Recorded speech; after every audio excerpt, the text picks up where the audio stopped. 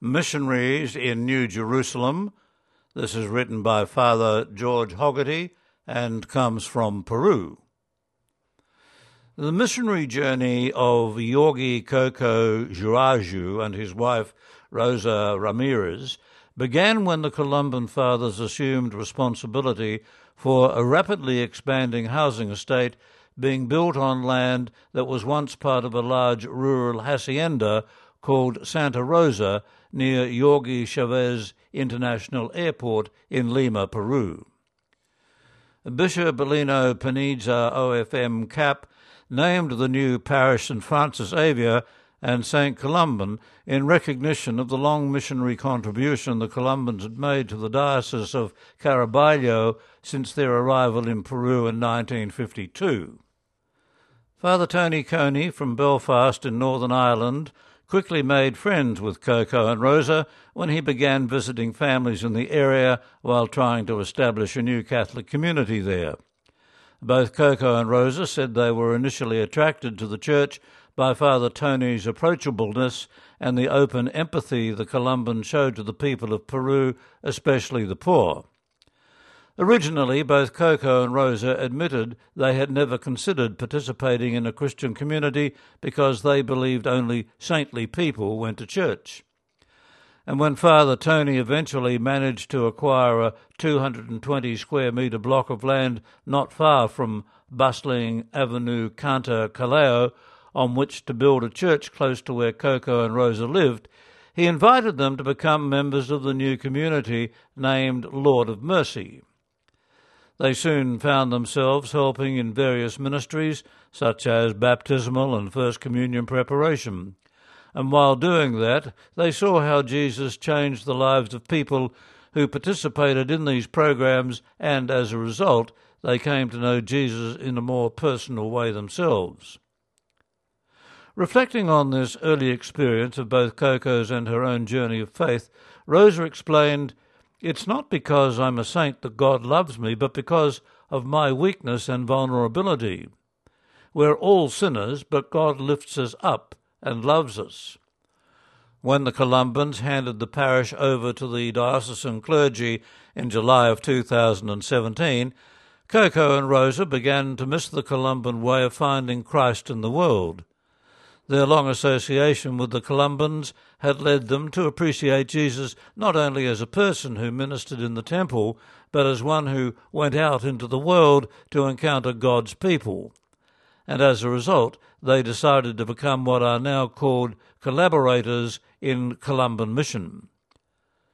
For this mission, they needed some preparation to learn how to be lay missionaries to their own people. And this took the form of participating in courses run in the Columban Center of Mission Education in Los Olivos, Lima. Coco and Rosa found many of the courses, such as practicing forgiveness in the family and how to respect and care for creation, to be helpful for them. But the most positive aspect of the formation was the new vision of themselves and others that they received. It can happen in any culture that people who have received limited education find it hard to recognize their own qualities and abilities and their own worth as persons created in God's image. The courses undertaken by Coco and Rosa help them gain confidence in themselves as protagonists of their own future rather than victims of a sad and unfair past. As Rosa explained, even if we've been downtrodden, we can still stand tall because our dignity comes from God. After a year of ongoing training and accompaniment, Coco and Rosa were ready to take on a new mission. And when Father Ian Gukabal returned to Peru from Fiji, he became the new director of the Peruvian Columban Collaborators. Seeing their enthusiasm, he appointed Coco and Rosa to a challenging mission in a very poor area called Nuevo Jerusalem, New Jerusalem, in an isolated part of the parish of the Holy Archangels. But Coco and Rosa found the people there very resistant to participating in any church activity. They visited the small village of New Jerusalem for a year, meeting almost no response.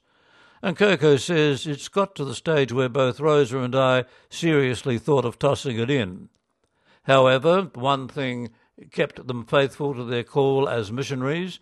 They realized that the mission was not only theirs, but God's. One day, after months of seeming futility, changes began to occur.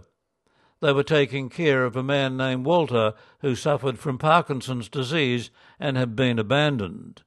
And little by little the people began to take notice and appreciate what they were doing. Their attitude was changing.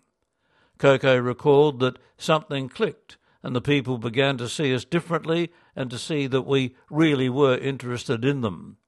It was the breakthrough they had hoped for but had begun to think would never happen. Today, Koko and Rosa continue as missionaries to the people of New Jerusalem, grateful that God showed them the way to reach and touch their hearts by caring for the most abandoned member of their community, and when all hope of bringing the gospel to them seemed lost. That article from Columban Father George Hogarty has recently returned to missionary work in Chile. The title of the article, Missionaries in New Jerusalem.